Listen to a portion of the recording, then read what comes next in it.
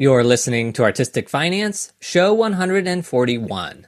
On today's show, I chat with insurance agent Heather Zenzen and circus performer Lynn Lunny about insurance for magicians and circus performers. We discuss certificates of insurance, the law of large numbers, various insurance providers, the annual cost for low-risk and high-risk policies, and insurance for individuals versus insurance for companies, studios, or property. This episode is one of several episodes we have with magicians. To hear the rest of those, visit our YouTube page for a playlist of the 8 magic-themed episodes that we have. For today's episode, I've created a workbook for the insurance survey results, including the commentary and the links to each insurance provider. That is attached to this episode on our Patreon page. Without further ado, let's get to the show.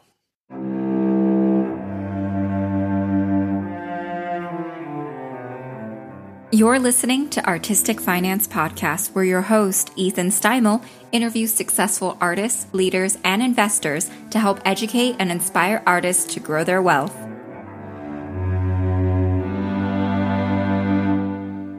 Welcome and thank you for listening. I'm your host, Ethan Steimel, and today I welcome insurance expert Heather Zenzen and performer Lynn Lunny to the show. We're recording this on February 20th, 2023. So first things first for you two, can you tell us a bit about yourself? And I'll start with Heather. Yeah, sure.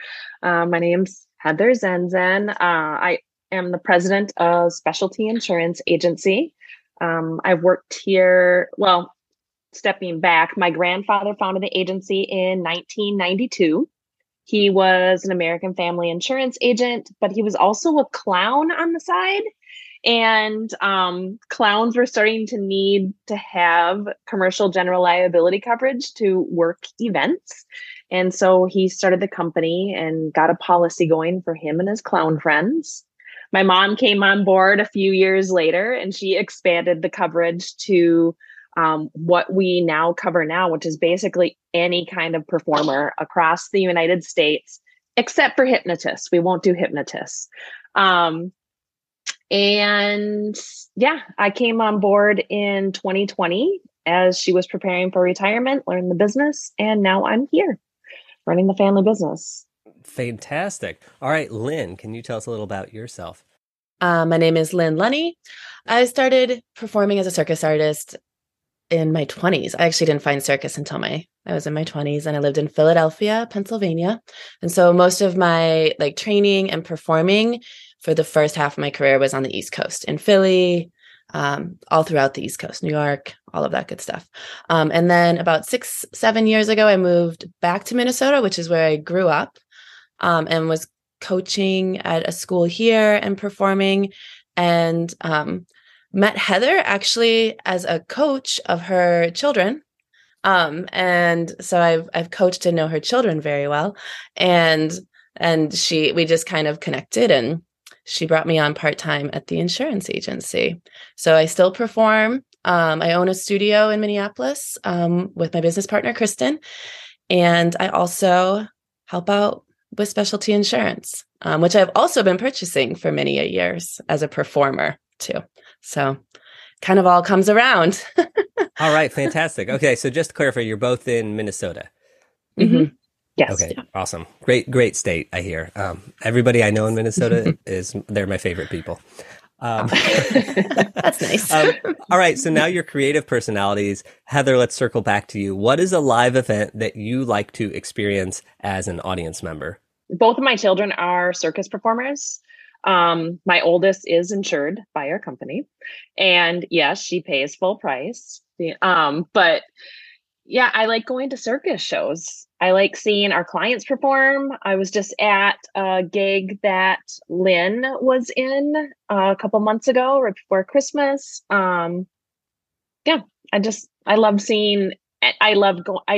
went and saw a bunch of street performers in Key West a few months ago.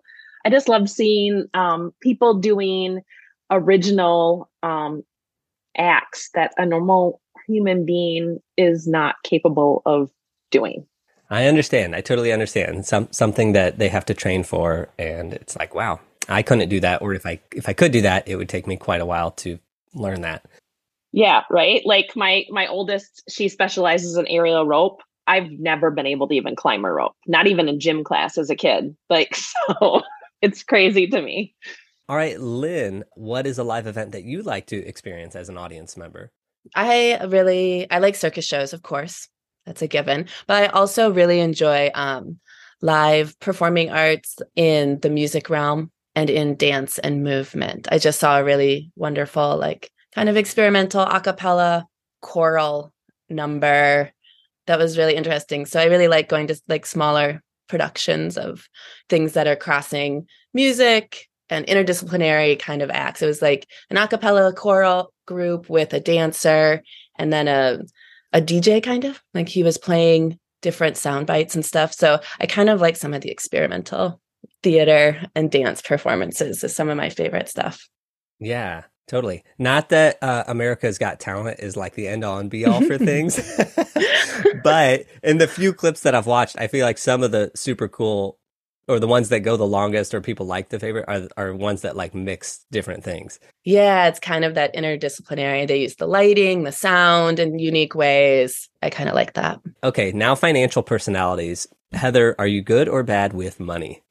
I think I'm pretty good with money. My husband probably disagrees with me, but I'm in charge of the money in the house and we've made it this far. So then he probably agrees, I suspect, if you take care of it.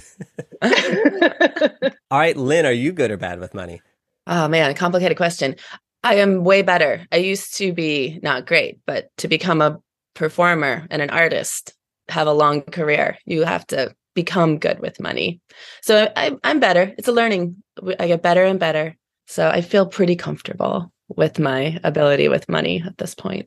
That was not always the case. Not always the case. But then last year you decided to get serious. So yeah, just last year. That's it. Amazing. All right. So we're going to talk about liability insurance because I had a listener reach out named Bill Rios and he said, hey, I need to purchase some of this. Have you covered this yet? And I said, nope, I haven't, but let me get on that. Now, his background and my background is both lighting. That's where we're coming. So we're actually going to do a whole separate episode on liability insurance for lighting designers, etc. In doing this, I put out a survey and I just asked my contacts, I said, hey, who has liability insurance? Where do you get it from? Just because of who I know, the respondents, I had 32 people respond and 25% of the people were magicians or circus performers. So I wasn't expecting those answers, but I got them and I thought, okay, well, maybe I better do an episode about that for performers. So here we are. Of the people that responded, specialty insurance kept coming up. I'd say, what's your provider? And it was specialty insurance. So that's why I reached out to Heather because I thought, well, why don't I just get specialty insurance here to explain it? Because that seems like the only place that performers go for insurance. And here's one quote from somebody. They said, the International Brotherhood of Magicians offers a package. I turn it down every year because specialty insurance is the best. So here we go. Heather, first question. What is liability insurance for performers and what type of performers need it? Liability insurance, just so everybody is clear, that pays for damages or bodily injury to others. So if you're setting up an aerial rig and that rig scratches a venue's floor, that would likely be a covered claim. Or if a patron trips over that rigging and breaks their ankle, that is likely to be a covered claim. So it's not if you're performing and you fall off an aerial apparatus and break your leg, that's your health insurance. That's not covered. And also other performers that you're performing with. So say Lynn is performing a gig with her partner and Lynn drops her partner, that wouldn't be a covered claim. But it's other people that are not part of your act that would be damaged or venues property damage. That's what liability insurance is. Who needs it? If you're out there performing for the public, you should probably have it. Some events and venues are going to require that you have it because they have to have event insurance for the entire event. Say you're working a state fair, that fair has insurance for the event. However, it's usually a requirement that anybody who's coming on to the event and performing has their own coverage because Say somebody trips over your aerial rig. The event insurance doesn't want to pay for that claim. They want your insurance to pay for that claim. And that's a way for the event insurance to keep their premiums down and keep prices down on said event. A lot of times people get insurance because there's suddenly working events where it's required, and it's starting to be required more and more. But honestly, if you're working at all with the public, you should consider having liability insurance. Freak accidents occur all the time. I see them. They are weird things that happen with our clientele. It has the propensity to be financially devastating if something were to happen. We're talking hundreds of thousands of dollars in claims I've seen paid out just for weird things happening, like a pogo stick, somebody losing control of it and it flipping through the air and hitting somebody in the head. Pogo stick. Yeah, because I was thinking like with some people like who have giant rigs or people who have entire circuses of their own, they're going to damage something. If they set up in a parking lot, a pole is going to drop, they're going to cause a hole or something. Those people obviously need insurance, especially because if your rig falls somewhere and breaks, and a lot of performers perform in super cool venues, where people want to be. So they're like nicer and more risk of like a scratch going wrong and then someone getting upset about it. So I see that. But then I'm thinking like street performers who like, just say you do card tricks. Like if you're out on the street doing card tricks, do you need liability insurance? Because to me, it seems like not likely that something's going to go wrong there. It's not likely. I mean, there's a lot of people that are doing performances all the time and nothing weird happens. But say you're using a microphone and there's an amp or there's feedback and there's a musician in your audience and it causes hearing damage. That's a big claim that you're going to pay out. Or in Key West, which it's really cool, the performers set up a perimeter with rope. So, everybody that's watching the street performers, there's a safe perimeter around them. But what if one of those juggling pins gets away from you and beams somebody in the head? You just don't know what's going to happen. And I might be jumping the gun to a question later on. I'm thinking, okay, somebody with an aerial rig that's, has a lot of setup, et cetera, versus somebody just juggling in the street. Is the insurance premium or the amount they're going to pay for insurance going to be vastly different? Is there going to be a logical solution for somebody who's doing a small thing versus somebody who's wanting more coverage? No, we have everybody that's in a group by law for insurance has to pay the same price as another person that's in that group. So we have compartmentalized our performers into two groups. Group one is everybody that you would think of as, I'm throwing up air quotes here, low risk. And that's going to be your mimes and your clowns and your magicians.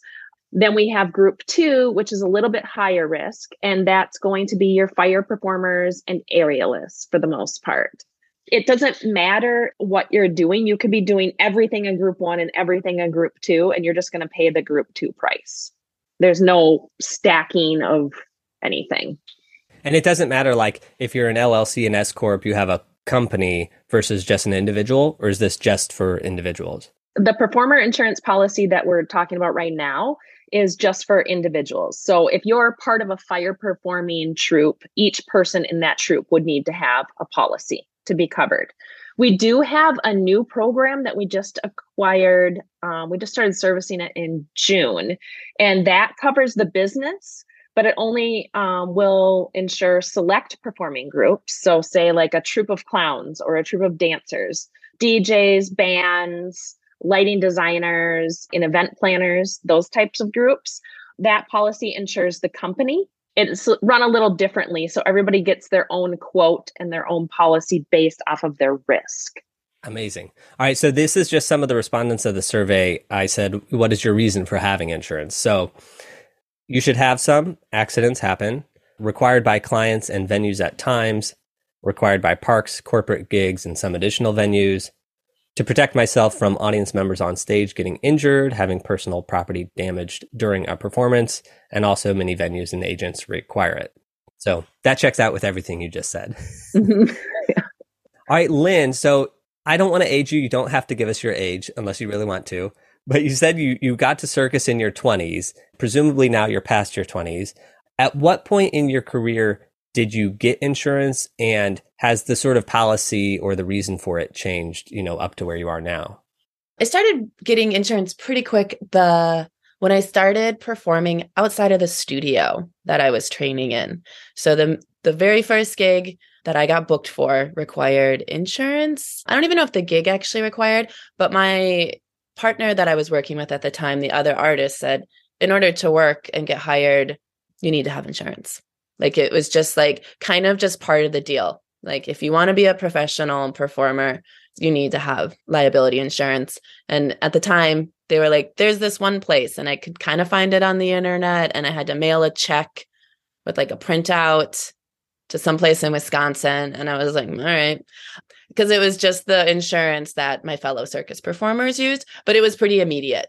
And it was just like any other sort of job or business where you just kind of incur a cost of a costume or having your own equipment, knowing how a carabiner works. You have to have insurance. It just felt like this very just like, this is part of the deal of your contract. So I got it very early on, and it just became, to be honest, I didn't really know why I had it.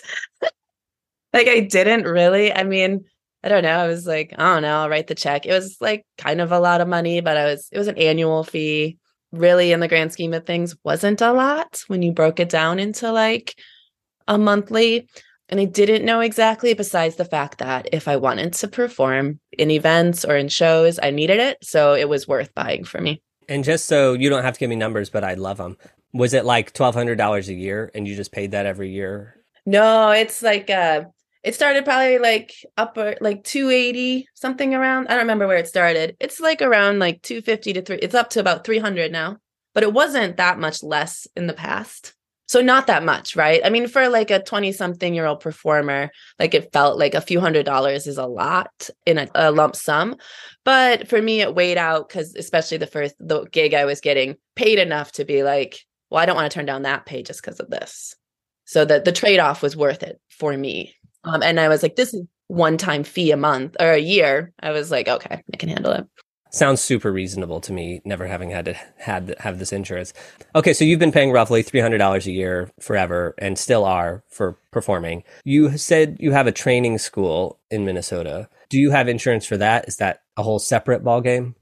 Yeah, that has to be separate. Specialty doesn't do teaching. It's just the performance. And so you have to get like a teaching liability. And when I was freelance coaching, I had my own policy. They're actually pretty difficult to find. Teaching insurance can be a little bit more difficult, especially as an individual instructor. It's a little bit better as a studio. Like our studio insurance will cover a student's performing in our space.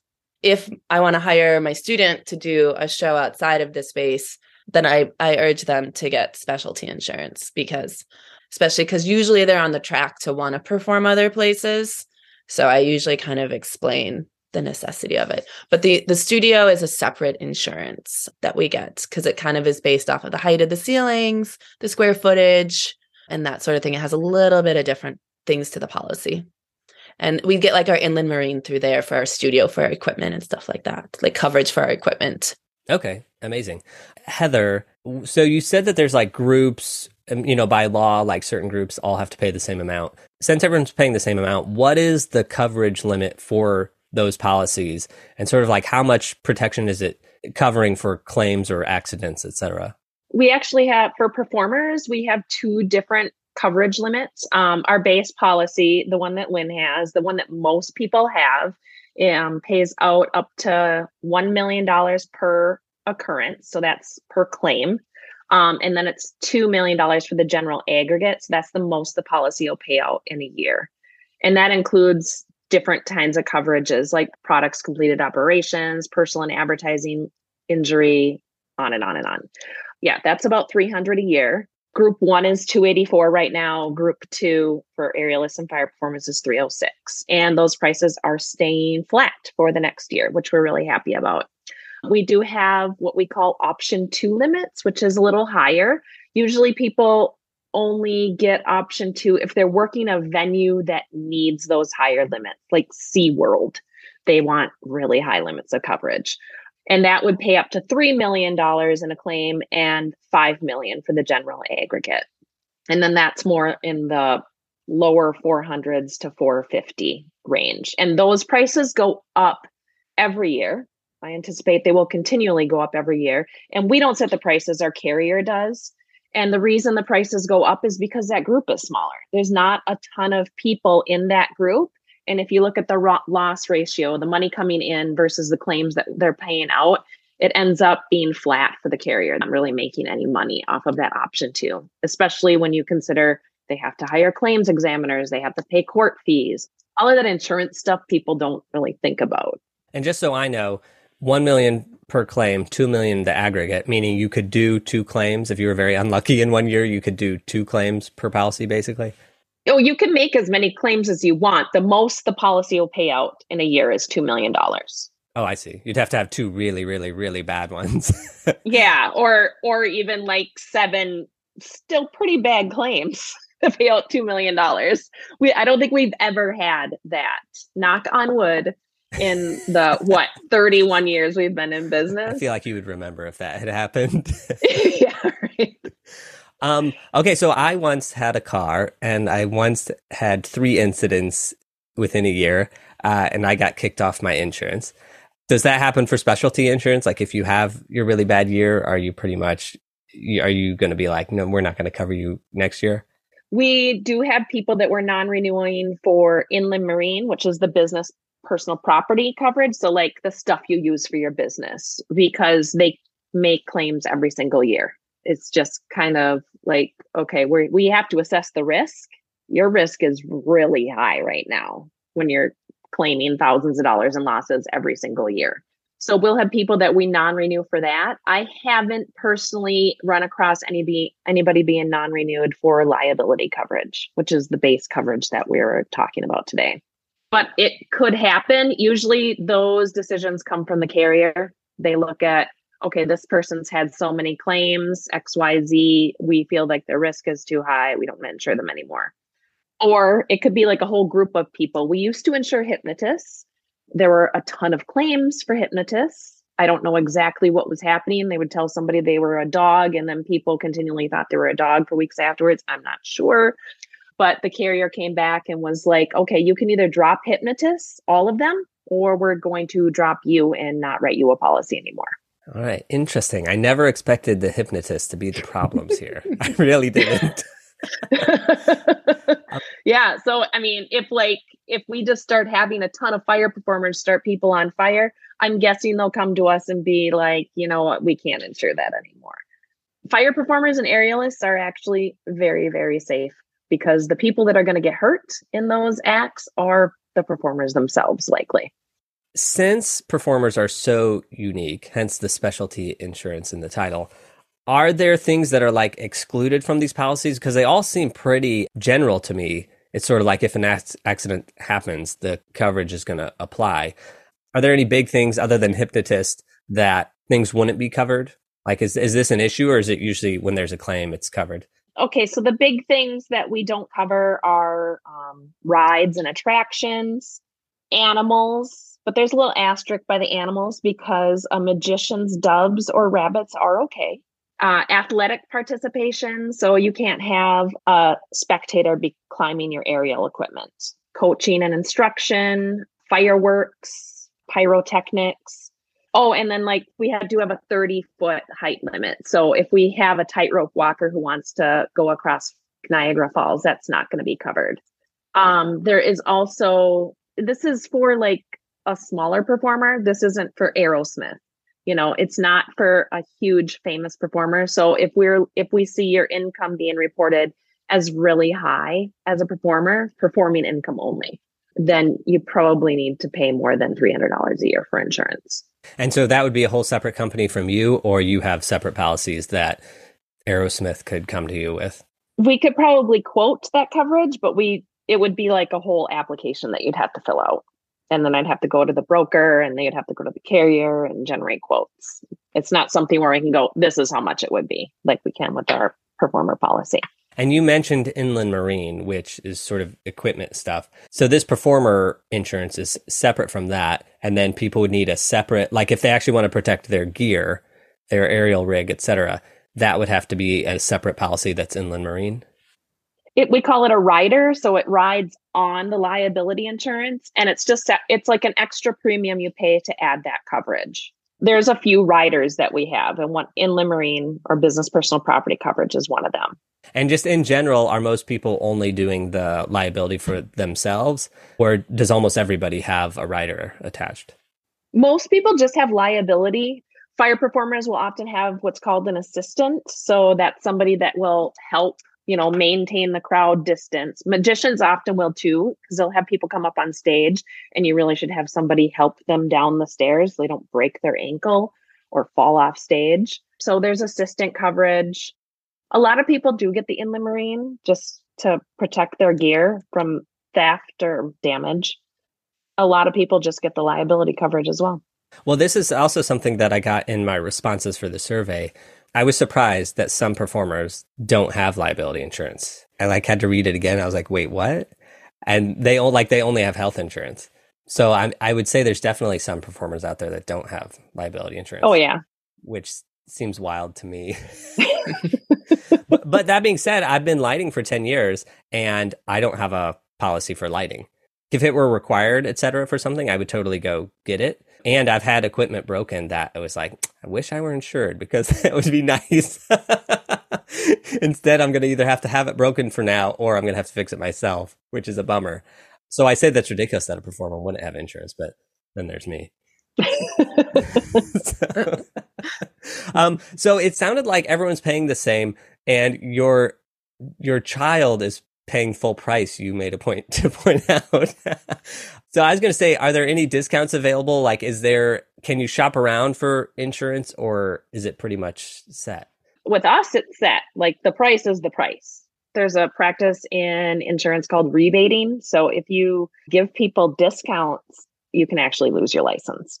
If you hear other insurers saying, oh, you can bundle and get a discount, that means they're just putting you in a different group. Like instead of being in a group that just has auto coverage, you now are in a group that has auto and home, and it would be a little less than just buying those two policies separate. That's how they can get around it. But we just have liability coverage. We're not insuring homes or whatever. And Lynn, throughout the years, you've had the personal, you've had the inland marine, and you've had the teaching insurance. Have you ever made a claim? Luckily, I have not had to make a claim ever on any of those. As Heather said, I feel like it's kind of interesting because Circus aerial is seen as high risk, but it's mostly high risk to the performer because it's kind of my professional career that's on the line if something goes wrong in a setting. That could mean the difference between me coming back to that event space to perform again if my gear messes up their floor. So I have pads for our aerial rig that we have all the time, because it's a matter of us getting hired back a lot of times or being able to come back. So I have never, knock on wood, had to make a claim. I usually try to make sure I'm very conscious of the space I'm in. So yeah, luckily. And my equipment has stayed. I've lost things over the years. And I did not have an inland marine policy on my personal gear. And so I kind of had to eat those costs. I don't think, especially when I was younger, I understood what an inland marine policy was because I just didn't do the research. Now that I know what it is, I'm like, oh, that would have been nice to have because I wouldn't have just had to eat the cost of that silk that got ruined by the rigging setup. Or because somebody grabbed it or, luckily though, had a very, very boring career in that regard. Well, the inland marine, that's an interesting thing to mention because in my survey for the lighting people, somebody added in, inland marine, like you should, if you have equipment, go ahead and get that. And I always think in my brain, it's like, well, I only have 5,000-ish of equipment. But that being said, if it were something reasonable, like $300 a year, I'm just using that as an example. Maybe it's probably different. But it's like, well, the gear that broke, I still haven't repaired it now going on a year. And it just because it's going to cost me like $800 to repair. Anyway, I'm just glad we're pointing out the inland marine because that is something that's important of, yeah, you may only have $3,000 of gear, but what's the cost benefit analysis of covering that if it goes missing? And it's also important to your job. Like you need the lighting gear to do the lighting, just like I need the equipment to do, so it's kind of interesting. You're like, it's fine. This part is fine. But then you're like, oh, wait, there's a cost analysis that you kind of have to do on the importance of that to your job too. Also, Lynn, you mentioned that you have students and at some point you say, hey, you need to probably get insurance at this point. I'm thinking of like performers that are performing with circus groups, and presumably the group has insurance. But at what point does like an individual performer need it? Let's say they're only planning to do group things. And so they think, well, I'm with Masters of Illusion, therefore Masters of Illusion policy is going to cover me if something goes wrong. Is that correct thinking? Or is it sort of, it's pretty much as you're professionally performing, people need to be getting their own insurance? Yeah, if you're performing, I don't know as much about like some of the other, like for aerialists, there's very few insurance options and it is solely individual. And I've had conversations because some of my students maybe don't want to pay the price of it because they're not making enough money performing this one cabaret at a local venue that requires insurance. And I had the conversation with, well, like, we talk about artist pay, like the importance of getting paid as an artist and advocating for artist pay. And this is why professionals talk about getting paid for the work they do, is because there's a cost to your business, like running a business. Just being a performer is a business and running a business. So there's certain costs that your business incurs. And so you kind of have to take that into account. And so I really talk about it right away. I think it's really important. I think it sets a performer apart professionally too. When a venue comes and says, we need these things from you, and as a performer, you have them ready and available, it shows that it's a certain level of professionalism that I think is really valuable if it's something they want to pursue. So it's a good question for them too. If they're not wanting to pay for the insurance, then I think it's a good question of whether this is the right business for them to go into. And maybe they just want to keep it as a recreational fun thing that they can do in the spaces that are like they're covered under. Yeah, I think that's great. I will also say that some of the survey results were from what I'll call amateurs, and some of the amateurs have their own insurance, just for the record. A lot of them. Yeah, I have a lot of friends and students that do, because as an amateur, they have full-time jobs, but they still want to perform with their trapeze number at a local cabaret and have some fun. And they do get insured, and that's part of their recreational hobby fee, just like somebody would have a gym membership or something like that. So I actually have a lot of recreational students that do have insurance still, or they do have insurance. And just because getting paid more is a difficult, complicated conversation, but the reality is the only power you have is to say, I'm not performing. But you can use that in this cabaret example. Let's say that the cabaret only has $100 to pay you for performing, and your insurance policy is $300, and you're thinking, well, blah, blah.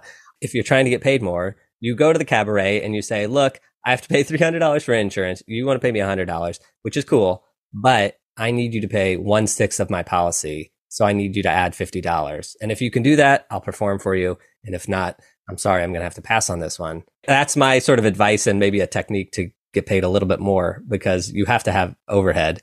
People have to understand it. So yeah, I totally agree, and have used that as like a negotiation, as an understanding of how much it costs me to do my business with clients or venues, to kind of get them to understand. So I've definitely recommend that too. Interrupting the show to mention a couple things. A reminder that our Financial Independence Book Club is meeting April 23rd on Zoom.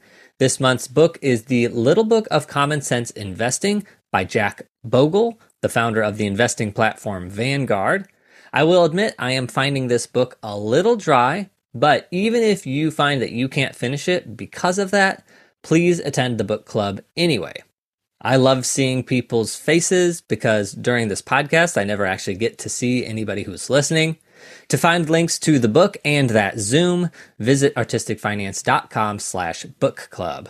A reminder that you have 1 week left to enter to win prizes for last month's book, to win travel mugs, notepads, or a session in the Previs station of the Sovereign Candle Collective. All you need to do is go to Instagram and like Sovereign Candle, Utopia Dreamscape, and Artistic Finance, and then comment on one of those pages what your favorite part of last month's book was. Before we get back to the show, I want to mention our Patreon page. If you're finding value in the work that we're doing here at Artistic Finance, you can join up as a patron. Our exciting news this month is that our patron Dennis Size upped his monthly contribution. Thank you, Dennis. Now, all patrons get early releases of episodes and a private podcast feed, and this week, patrons have access to the survey results. I created a workbook for the survey results, and that includes a list and links to the insurance providers, and that is attached to this episode on Patreon. If you're a magician and you're listening and you want access to that workbook without becoming a patron, you can always access any of the bonus material from any episode by emailing me directly at artisticfinancepodcast@gmail.com and just asking for what you want. But if you want to access it without that hassle, you can sign up as a patron and throw a few dollars my way, and you do that at patreon.com/artisticfinance. And now, back to the show. How long do these policies last? Are the policies for one event, or is it your annual, every year you have to subscribe and then you're good for another 365 days? So the 300-ish price, that's for an annual policy. So it would cover you for a year from your start date. We do have single event coverage, which it'll cover one event that runs for anywhere from 1 day to 10 days. And that's $140 for the option one coverage. And then what's nice about that is, say you booked an event and you don't know if you're going to be booking another event. Anytime within the next 30 days from that single event policy starting, you can give us a call and upgrade that to annual coverage just by paying the price difference. Okay. Is that $140 for either 1 day or 10 days? Same price? Yes. Mm-hmm. It's just one event. Okay, so if you have that cabaret where you say, okay, well, I'm going to pay $140 to just do it this one time because they're going to pay me $150, so I'm going to pay $140 to do that. Then let's say you book another one the next weekend, then you can call and say, hey, I want to pay the rest of it and get the full year. Yep. Mm-hmm. You just have to do it within 30 days. Okay, that's super cool. All right, well, I've only heard good things about specialty insurance, but I'm just curious, have you had any sort of major lawsuits or negative reviews from people who are using your insurance, or just things that have really gone wrong? And specifically, I'm just thinking, I've seen online like videos of where people they put the nail in the paper bag trick and then it goes wrong. And I figured that has to be a claim, right? I hope these videos are fake, but man, they look really real. So I'm just curious, do you have any horror stories? As far as reviews, so far we have all 5-star reviews on Google. Knock on wood. I'm afraid to say that because somebody's going to come out of the woodwork and just hate us. But what's really nice is our clients usually love us. They call us, they need something, we answer the phone, which you wouldn't believe is a hard thing to get people in this industry to do, and we get them what they need. They seem to really appreciate the fact that we don't ghost them and that we show up for them and we're always there when they need us. As far as horror stories, we've never been sued. Knock on wood again. That sounds like just a lot of drama I don't want to deal with. I'm very much a by the book type person. I try to adhere to all the laws I know about. I'm super conscientious of all of that thing just because I am so afraid of getting in trouble for something. I think the biggest nightmare is when a huge claim comes in, because it's always super scary. Because not that, okay, is this going to be covered or whatever? That's fine. You buy insurance for a reason. You buy it to make sure you're financially safe in a freak accident. But when a huge claim comes in, we get a little nervous, what's the carrier going to think? Are they going to think we're too risky now? Are they not going to renew our policy next year? If they don't renew our policy next year, then we have 10,000 performers across the United States that aren't going to have coverage, and we don't have a business anymore. So it's a really big deal that people try to be safe so that we can keep this thing going, so that we can make sure everybody still has coverage and that I can still employ 8 people and still have this business going. I'm also wondering, when I had car insurance, they would say, okay, you can get a discount if you take this driving class, something like that. And all insurances, they sort of send things to be oh, it's that time of year again where this starts to happen. Here's some basic safety things to keep in mind, blah, blah, blah. And all the performers that I've worked with have always been very safe. Actually, that's not true. But for the most part, 99% of performers and anybody working in the entertainment industry that I know of is very safe. Like safety is just number one, like it's not hard to be safe. But that being said, do you as the insurance, are you covering people knowing that they're professionals and they know what they're doing? Or do you offer like safety classes or anything extra from specialty insurance to sort of help out performers? We have safety tips for fire performers, and we have a newsletter, and we should start doing, that's actually a really good idea, like having like a little safety tip in the newsletter. Like I love Lynn's thing where she has like pads for her aerial rig. That's a super great tip, right? So we're always looking for content that's actually engaging because it's insurance and it's boring. But otherwise, we usually refer people to actual professionals to get training on safety. I'm not a fire performer. I have no business telling people how to do that safely. All right. So this next section is just because I try to provide value to people listening. And I will say that when I started looking into liability insurance, at least for lighting, I realized there's not much out there and you can't just Google it, and ChatGPT didn't really help me. I just want to go over some of the survey results of people mentioned. I said, where did you get your insurance? So I just, I know your specialty insurance, and I don't want you, I'm not, none of us are endorsing any of these other companies or anything, but I just realized there wasn't a lot of options out there. And so I just want to go through these and see which of these do we think, oh, this might be a good option, or maybe not this one. And this is the part where I can cut anything out. Okay, so for example, somebody said they got theirs through Thimble. Do you know of Thimble? I have never heard of Thimble. Okay, so I went to thimble.com, and Lynn has neither heard of Thimble. Nope. I went to thimble.com, and basically like it's an online insurance store, and you type in what you need, and then it connects you to a company. I found it sort of very generic, and I think you'd have to be careful getting to the right coverage. I think it's definitely possible through that interface, but it seems like a little bit of work, like because they cover like lots of things, and so you'd have to get to the performing. I don't think they could do lighting, but somebody had found coverage through there for a performer. RyanSpecialty.com. Have you ever heard of this?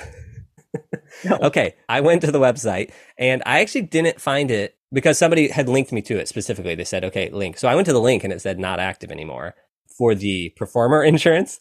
So I don't actually know that Ryan Specialty is around anymore, but somebody uses them for coverage. MFE insurance. No, yeah, none of these. Oh, wait, see this? Okay, MFE. I'm going to type this one in because I don't. Oh, it is an insurance brokerage. Entertainment, cannabis, business, bar, restaurant, nightclub, life and health, drone, technology, esports, and home. Okay, so they have entertainment and they also have nightclub, which I don't know if there's connection there, but anyway, I'm just pointing that out. All right, we haven't heard of them, but somebody uses them somewhere for their policy. Reef and Associates in New York City. Have we ever heard of these people? No. Oh my gosh. Okay, I know I told you guys not to endorse anyone, but okay. Have you at least heard of them? I feel like I've heard of some of these when I was looking for teaching insurance. Like I think some of these names have come up in my search for teaching insurance and studio insurance. But performers, I'm like, there's only one spot. So I never went down the rabbit hole. Also, now I'm wondering if Thimble actually eventually gets back to specialty insurance, like if it loops back. Okay. And also, this is where we're talking about cutting things out, because I don't think I'm allowed to say this. The person who pointed out Reef and Associates in New York City, they say they do not recommend them. So I don't know if that's an unhappy customer or what, but I'm just saying that. So they exist, and I went to their website, but I don't want to recommend them. Yeah. We've had clients leave for, $10 less coverage that they found. And then the next year they come back. There was one magician that I talked to. I don't know where these people were insured. I'm not saying anything bad about anybody in particular, but he called me and he still had a few months left on his policy, but he really needed a certificate and he could not get a hold of the agency that was insuring him. He had been trying for weeks to call them and email them, and he didn't get anything. And there are some companies where we've tried to get quotes as market research to kind of see what our competitors are doing. And it's like they won't even respond to emails. just general emails about coverage. So I encourage everybody to shop for the best coverage that they can find. I think what you need to think about is ask the people, ask the company, reach out to them. Don't just read the internet, see what it says on their website. Give them a call. Do they pick up the phone? If you have to leave a voicemail, a lot of these places are small businesses, so you might have to leave a voicemail because it might be on the phone with somebody else. But if you leave a voicemail, will they return your call? If you email them, will they email you back within a day? Look online, but also contact the company and see if they respond to you. Because we've had people get burned and buy insurance online, and then nobody responds to them when they actually need something. I mean, that's a small point you made earlier, which is, we pick up the phone. I mean, we're even talking today. Yes, it's because specialty insurance became highly rated and everybody was saying specialty insurance, but also I reached out to you and you responded. And like Thimble is just like an online portal to a bunch of other carriers, etc. And so it's like, yes, you can get the insurance through there if you click on all the right things and you set it up correctly. But then once there's a claim, it's like, well, then you have to go back. Did you actually get the right policy? And then 2, how do you actually get a hold of your people? And this relates to a previous episode that we did on life insurance. And we had a life insurance broker. And he was saying, the important thing is to get it. But also, going through a broker gives you the most options and you have somebody who can answer questions, which is like a really, really important thing when you actually have to deal with something. Yeah. If you have a claim, you want somebody that'll answer your phone calls or your emails. Or if you need a certificate. For performers, it happens a lot where last minute you need a certificate in order to set up your gear in a space that you didn't realize you needed. It's like very important that it's a fast turnaround, and that you can get in touch with somebody to get a copy of that certificate. Otherwise you can't work. And also talking about certificate, I assume that just means here's a piece of paper that says we insure you and that you are covered at the venue that you're going to.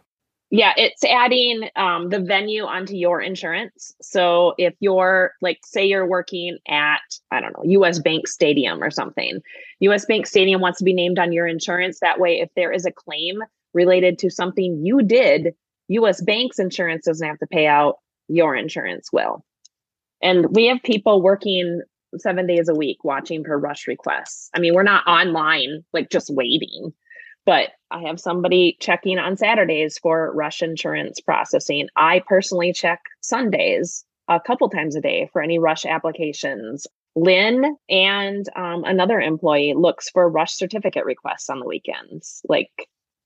We try the best we can to make sure people get what they need, because we know that a lot of the times, it's not the performer's fault. The venue will be like, oh, wait, we need your insurance, an hour before they're supposed to be there. Okay. Also, I said nice things about brokers, but then here's feedback from the survey responding to where they get insurance through a broker. But I'll add that they're terrible and misappropriating a policy meant for studios to use for independent artists and coaches without a fixed address of worry. So it's messy. So to me, that just sounds like the broker isn't the problem. Or maybe the broker is the problem in that they have the wrong broker. They have a broker that's making it work for them so that they can have the policy, but they would be better off finding a different policy. Yeah. All right. Then back to the International Brotherhood of Magicians. Quote from earlier, the International Brotherhood of Magicians offers a package. I turn it down every year because specialty insurance is the best. So I actually went and looked into the International Brotherhood of Magicians to see what their policy was. I can't remember the price of it. They probably didn't quote it, but it seemed fine, but clearly specialty insurance is better and more customizable because the Brotherhood had it through a different carrier. So I don't know if they're directly going to that carrier. But anyway, I'm also just saying it because it is an option, especially if you're a magician. I think it's best that everybody looks into all the options and just to make sure what's best for them. Well, and I'm going to be honest, I'm covering all of them right here. I'm not we all think that's a joke and I'm exaggerating, but honestly, if you're a circus performer in the United States, these are your options. So you're welcome, everyone. I've done it for you. Next Insurance. This is the last one. Next Insurance. Have we ever heard of them? I have heard of Next Insurance. I cannot figure out what is going on with Next Insurance. I've gone and done the application online, and it just seems really vague as what it's been covered. And I've tried to reach out and reach somebody, and I was unsuccessful. I have seen it. I don't know much about it. Okay. Yeah. Because I was going to say the person that has it from the survey say that they pay $17 a month for an individual policy. But I don't know what they do and what kind of policy that is. That comes out to $204 each year, which is slightly less than specialty, but I don't know what it is. I couldn't find anything about what was covered. Like, I didn't know like what the exclusions were. I didn't know, like, you can check certain things that you do, but I wasn't sure like if each of those was 17 a month or it was just kind of weird. And then I'm pretty sure something else happened and I walked away and didn't finish doing the market research. Okay, so that's all the options that I was able to pull from Googling and or from people responding to the survey. And I will just say this, like, I have no dog in this fight. I'm not a performer. I don't need this insurance. I'm just covering this for other people. But I will say that the respondents, I'll keep everyone anonymous, but the respondents that use specialty insurance are professional magicians and maybe one or two that I would call amateur, but I wouldn't say that to their face. So all I'm saying is you guys are certainly the real deal. I'm not giving you a plug, but people use you that I know. If I needed it, I would start with you. Lynn, I want to talk about the teaching insurance and maybe inland marine. So I'm just curious, like, what all the insurances you have. I had individual teaching insurance. It was a nightmare because then, speaking of insurance companies doing weird things, like I was applying as an aerial instructor and there's like height limits and it would be like, how high are your students going? And then all of a sudden they put like an exclusion in. When I looked at the policy, I think I actually sent it to Heather to help me like look at it. And then it like said in the exclusion that it didn't cover aerial arts, but that was what I was applying to teach. Teaching insurance has been very difficult. It makes me really grateful for performers insurance being so straightforward. Because people get crazy quotes. Like sometimes it's a quote of like 10,000 a year. And then sometimes it's like 300 and you're not quite sure. So when I went into business about a year and a half ago, I partnered up and we went into a much bigger space. And we have our studio insurance through Front Row Insurance, it's called. And it's actually through the American Circus Educators. It's called AC. It's an organization that helps circus educators and kind of has a safety. And there is, if you're a member of that organization, you get a discount, but it's basically you don't pay the brokerage fee. It's not a discount on the insurance. The broker, it's just like a discount on the brokerage fee. If it's like $200 discount if you get the $200 a year membership. So it kind of all balances out. But that's been pretty helpful. Because they don't have as many restrictions on height. That is where I get it. There is other places. It's hard to remember all the names. I've gone down so many rabbit holes. And some of the issues with some of them too, when I was trying to get quotes, was response, like people not responding. And that happened a lot. And so in some regards, we are with the policy we're at because it's semi in our annual price range and they respond. Like it's like baseline. And we get our studio inland marine through that. We pay more than we get the rider on that studio insurance. But the studio insurance is very much address based. It's only for that address. And also, if you're going to teach, would that be better for like a performance? Because it's like, to me, that's like, if going to teach a workshop is almost more like an event. Yeah, it's not covered under the same thing. So if I go, if I travel, a lot of times if I travel and do a show, I'll maybe teach a workshop at a local studio. I need two separate insurances for that. There's the performing side and then there's the teaching side. And they're very separate. Our insurance does have some options for if we do a student showcase somewhere else, we can work with our studio insurance to have our students covered for some of those events but we have to kind of talk to them on a case-by-case basis. Got it. Okay. And going back to the rabbit hole, you've said you've gone down many rabbit holes to sort of find out if something is coverage or not. And then even a policy that you applied for is saying we don't cover the people, we don't, the name at the top of this policy is not something we cover. Not to toot my own horn, but going down all these rabbit holes for these insurance companies, It's sort of like if on the surface they don't cover it, they're probably not going to cover it, even if you get a hold of somebody. Not to boast about what we're doing here, but I'm probably, if you listen to this episode, I'm saving you 6 hours of your life looking at insurance policies in your state, in your area, trying to find it when we all know we're going to go back to specialty insurance or one of the couple other ones we mentioned. Right? It's confusing. I'm not even looking. Like I'm not even looking very far. And after, 10 minutes on a website or something, I realize, they're not going to cover it. Even if I get a hold of somebody like here, it's saying all these things. So, and I think that's the issue with the teaching is it's just like not clear, like, because there's like pole studios and there's dance. And then there's like, you'll be like, do you cover this? And they're really vague. As I said, I actually purchased a policy and then turned out there was some weird exclusion about it. And, that they never brought up to my attention when I was applying. So the teaching I find to be a lot more difficult and confusing. Luckily, the performing has been pretty straightforward. You say you're an aerialist, they say no, or they say yes. Yeah, I think that person that was talking about a brokerage that's misappropriating a policy, I sort of think that's a common thing. It's like you don't want to mess around taking a policy that's not meant for this and applying it to this. Like you just don't do that. It's just a world of pain for everyone. Even if you're going to save $100, which I doubt in those situations you are saving any money. Okay, Heather, somebody said this, and I just want your response from it. Many policies disappeared over the pandemic in the entertainment industry, and rates were hiked grievously on some policies still available so that they could make their money back, in quotes, so they could make their money back, as though we would suddenly be earning 8 times as much as pre-pandemic. So we're having a hard time getting reasonably priced coverage. I don't know any of the details, maybe they're not a performer or something like that, but can you just give your thoughts on that? Yeah, I have heard of some of our competitors did go out of business in the pandemic, and that was because people weren't buying insurance. So if you have a master policy, which is what most of us do for insuring performers, and the carrier isn't collecting any premium, how are they going to pay the claims for those few people that are insured? By law, carriers have to fund an account to pay claims, right? And so they take your premiums and they put at least part of it into this account, and they have to fund. I'm not a carrier, so I don't know how much they have to put in, but they have to have kind of this pot of money to pay future claims out of.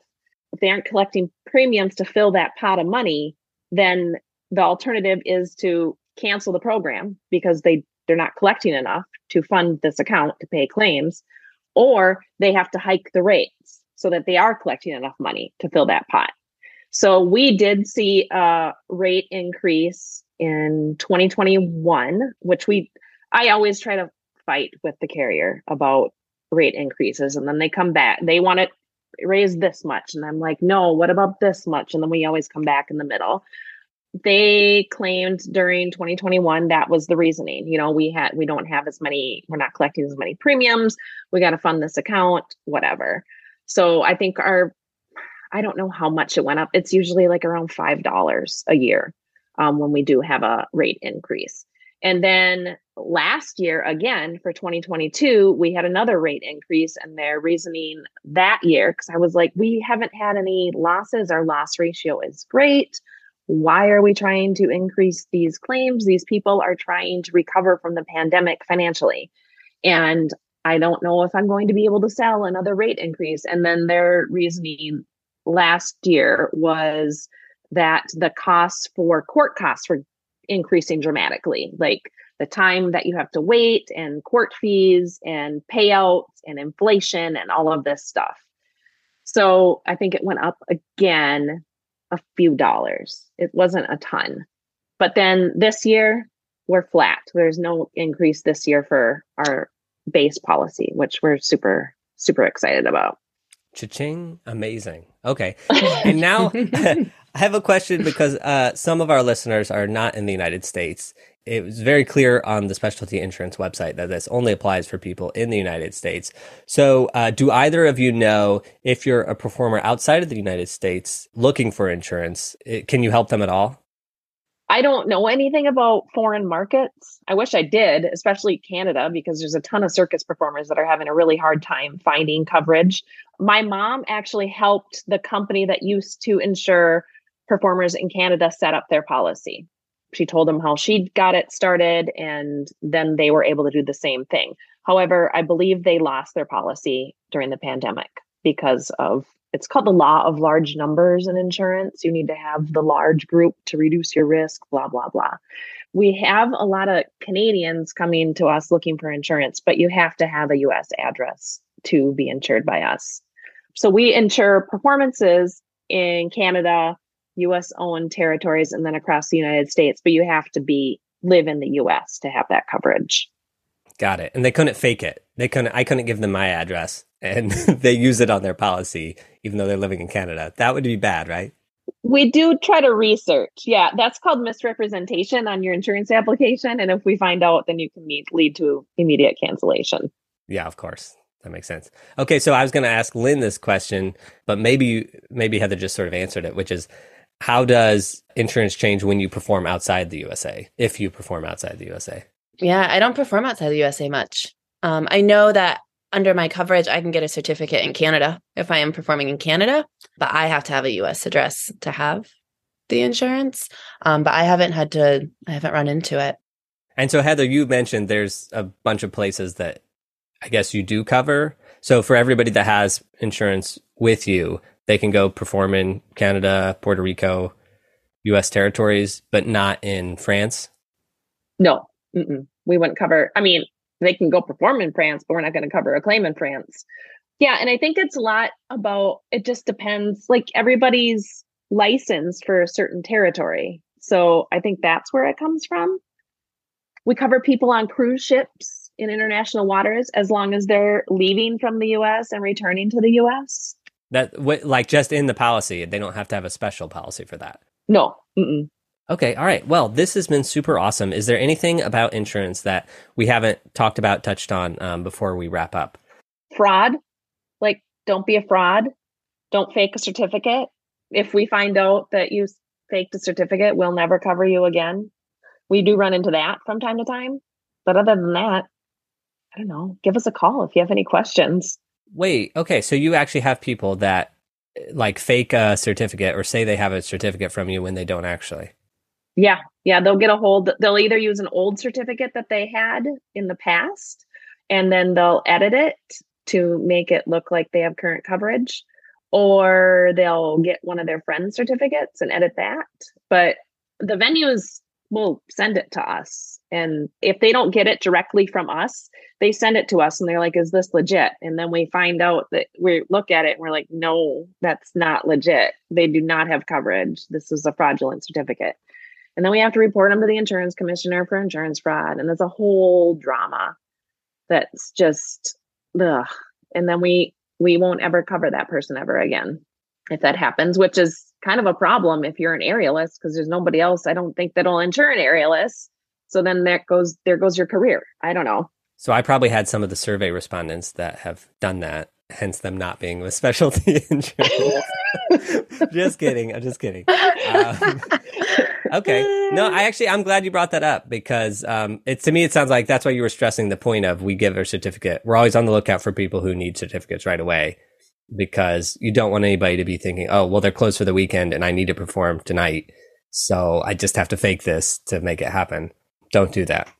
Yeah. Don't fake it. Just submit a request online and then shoot us an email that you have a rush request. Be like, oh, like I'm on my phone a lot. My husband's really annoyed by it. And if I see a rush request, somebody emails us. It's like, I have a rush request. Can you please help? I'll be like, yeah, sure. Give me a second. So to wrap up, what is one piece of financial advice that you can give to somebody who's looking for a policy?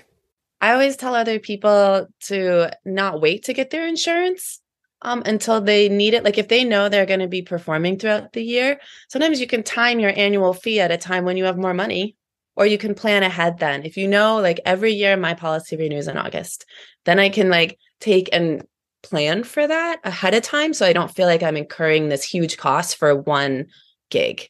Like it just becomes a part of my annual budget for my business. the same as I would for a costume or makeup or a trapeze or a silk. That's always kind of my advice, is not to like wait until like this absolute last minute when you need it, but to kind of just have it be a part of your annual cost of doing business, because then it doesn't feel like such a financial burden. And you can kind of plan ahead then every year and kind of know what your expenses are. So that's usually mine to my students, or to myself even, the way that I look at it. Yeah, I like that. Tie it to the point in the year where you're probably going to have as much income as you're ever going to have. Or at least plan it so you can like put away a little bit at each time, like your taxes. Similar to Lynn, if you plan ahead, you can mail us a check and then you'll save the credit card processing fee, which, it's 3.25%. So if you want to mail a paper check, then you'll save all of that money. But you have to give us time to have the check be delivered with U.S. Postal Service. It can take a while right now. Give us a little bit of time. And if you plan in advance, you can save on that fee. All right. So both of you, I'll start with Heather. Where can people find out more about you, and who do you want connecting with you? Most of our information is on our website, specialtyinsuranceagency.com. We are launching a new website. And so the look and feel is going to change. And then our new insurance program is going to actually be on our main website. It's not right now. The one that covers event planners, lighting designers, bands, that kind of thing. Amazing. Lynn, where can people get a hold of you? My studio is called Stomping Ground Studio. It's in Minneapolis. I'm on Instagram, Stomping Ground Studio. And then also at Lynn Lunny. You can find me on Instagram, but through the studio is best. Awesome. Of course. And links for all of this will also be in the show notes, as always. Okay, this is a bonus question that you don't have to ask, but I'm just throwing it out there because I do it just for fun. Is there a question that either of you would like to ask me? What do you do lighting design for? Like, what kind of shows do you do? Great question. So I'm mostly theater, and specifically musical theater, but I'm based in New York City. So I do a lot of off Broadway. I've assisted on some Broadway. What I call my day job is television news. So Bloomberg and CNN, and a accounting firm called PricewaterhouseCoopers that has a couple studios. So yeah, so that's what I do. And then I guess I know magicians because I toured as a lighting director for Masters of Illusion live for a couple years here and there. So that's my only connection to the circus and the performing.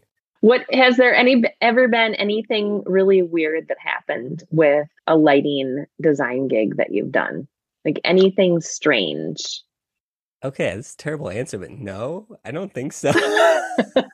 That's good. Nobody's had like a seizure or anything in an audience, or well, I'll cut this part out. But recently, I did do this production where there was a storm sequence. So I, of course, in lighting, I have to like look at it. So we're in tech, and I'm lighting it, and it's a really close space. So everyone's there, and I'm strobing just constantly, and somebody says, "Can you stop strobing?" And I said, "I can stop strobing." So I stopped. And then they said, "I have like, not epilepsy, but it was something where it's like, I can't be around strobing." And so, but I was sitting there doing my job, and I was like, well, the storm sequence has to happen. And yes, in the actual performance, it'll just be like a little blip in time. But when I'm teching it, it's going to be 15 minutes of flashing. And so I didn't know what else to say. So I just said, well, I think you need to remove yourself from this situation because like, I can't stop working. And so I don't know how weird that was. And so of course they left, right? But I was like, how strange that somebody asked me like to stop, like I have to do the work. Like I can't. So that was just the most like recent weird thing that happened. It was sort of like, I just never had that happen before. Like, can you stop lighting? I can, but I have to do it at some point. Yeah, can. Right. See, that's really interesting to me because I don't know anything about light. I know a lot about circus. I know a lot, like the things that we insure. I know a lot about like the risks and stuff involved with that, but I don't know anything about lighting, even because we just started insuring that. So lighting can be very specific for circus performers and very specific for magicians. But I will say one thing that surprised me with lighting aerialists and people moving their body all over the place is that they actually sometimes appreciate like side light, stuff like this, like light that normal performers are like blinded, but like they go to turn and walk in the wing and they're like, there's light shining. But actually I've noticed that circus performers actually like all those lights because I think they're using them as reference points. sometimes where I've been like changing the light and then they'll come back and they'll say, hey, you had this light on. Cause I'm like, oh, I turned it off because I don't need it, etc. And they'll be like, oh, can you turn this light on so that I can use it as like a reference point, which just is an interesting thing for Circus lighting. Yeah, that's really interesting. Yeah, that makes sense. All right. Okay. So both of you, thank you so much for, I'm sorry I went longer than an hour. I hope that's totally cool. But thank you. I learned so much, and I appreciate having people that actually do this, actually use this. So thank you. Yeah. Thanks for having us. Yeah. Thanks for reaching out. That's it for this week's episode. My takeaways are that insurance is affordable. Cost isn't really a reason why a performer wouldn't have an annual policy. There are limited options for insurance coverage for magicians and circus performers. Even talking with Heather and Lynn at Specialty Insurance, I found that they don't even know other providers out there. And finally, getting a certificate of insurance is something that many venues are going to require, which means if you're a performer and you're listening to this, you've probably had to provide your certificate of insurance to a venue. That means you should keep an eye out in contracts when they mention you, the performer, need to provide them with a certificate. Getting that taken care of earlier than later is going to make for a smoother performing experience. So what did you think of today's episode? Did you enjoy it? Did you find it informative? Let me know out on the socials, pretty much anywhere at Artistic Finance. If you want to hear our other magic-themed episodes, visit the YouTube link in the show notes, and it will take you to a playlist for all the Artistic Finance episodes that had magicians on them. Now, remember earlier when I mentioned our patron Dennis Size had upped his Patreon contribution? He also left us a review on Apple Podcasts, which means that we have now tied our sister podcast Light Talk with the number of Apple Podcast reviews that we have. Thank you to Dennis for tying us up. A challenge to anybody listening who hasn't left us an Apple Podcast rating or review, please do so, as you could put us ahead of Light Talk. To leave a review, just find Artistic Finance on Apple Podcasts, scroll down to the bottom of the episode list, and you'll see ratings and review. Merely tap a star rating, and that's it. It can take you less than 30 seconds. However, if you don't have 30 seconds to spare, and if you're listening to this show, you likely work in the entertainment industry and you actually don't have 30 seconds to spare. But if you're busy and you still want to help keep this show on the air, please consider becoming a patron. You can join for a month or a year, and you can cancel at any time. Now remember, this week, patrons have access to the workbook that includes the insurance survey results. To access that, join up as a patron by visiting patreon.com/artisticfinance. That's it for today. Have a magical rest of your week, and until next time, break a leg.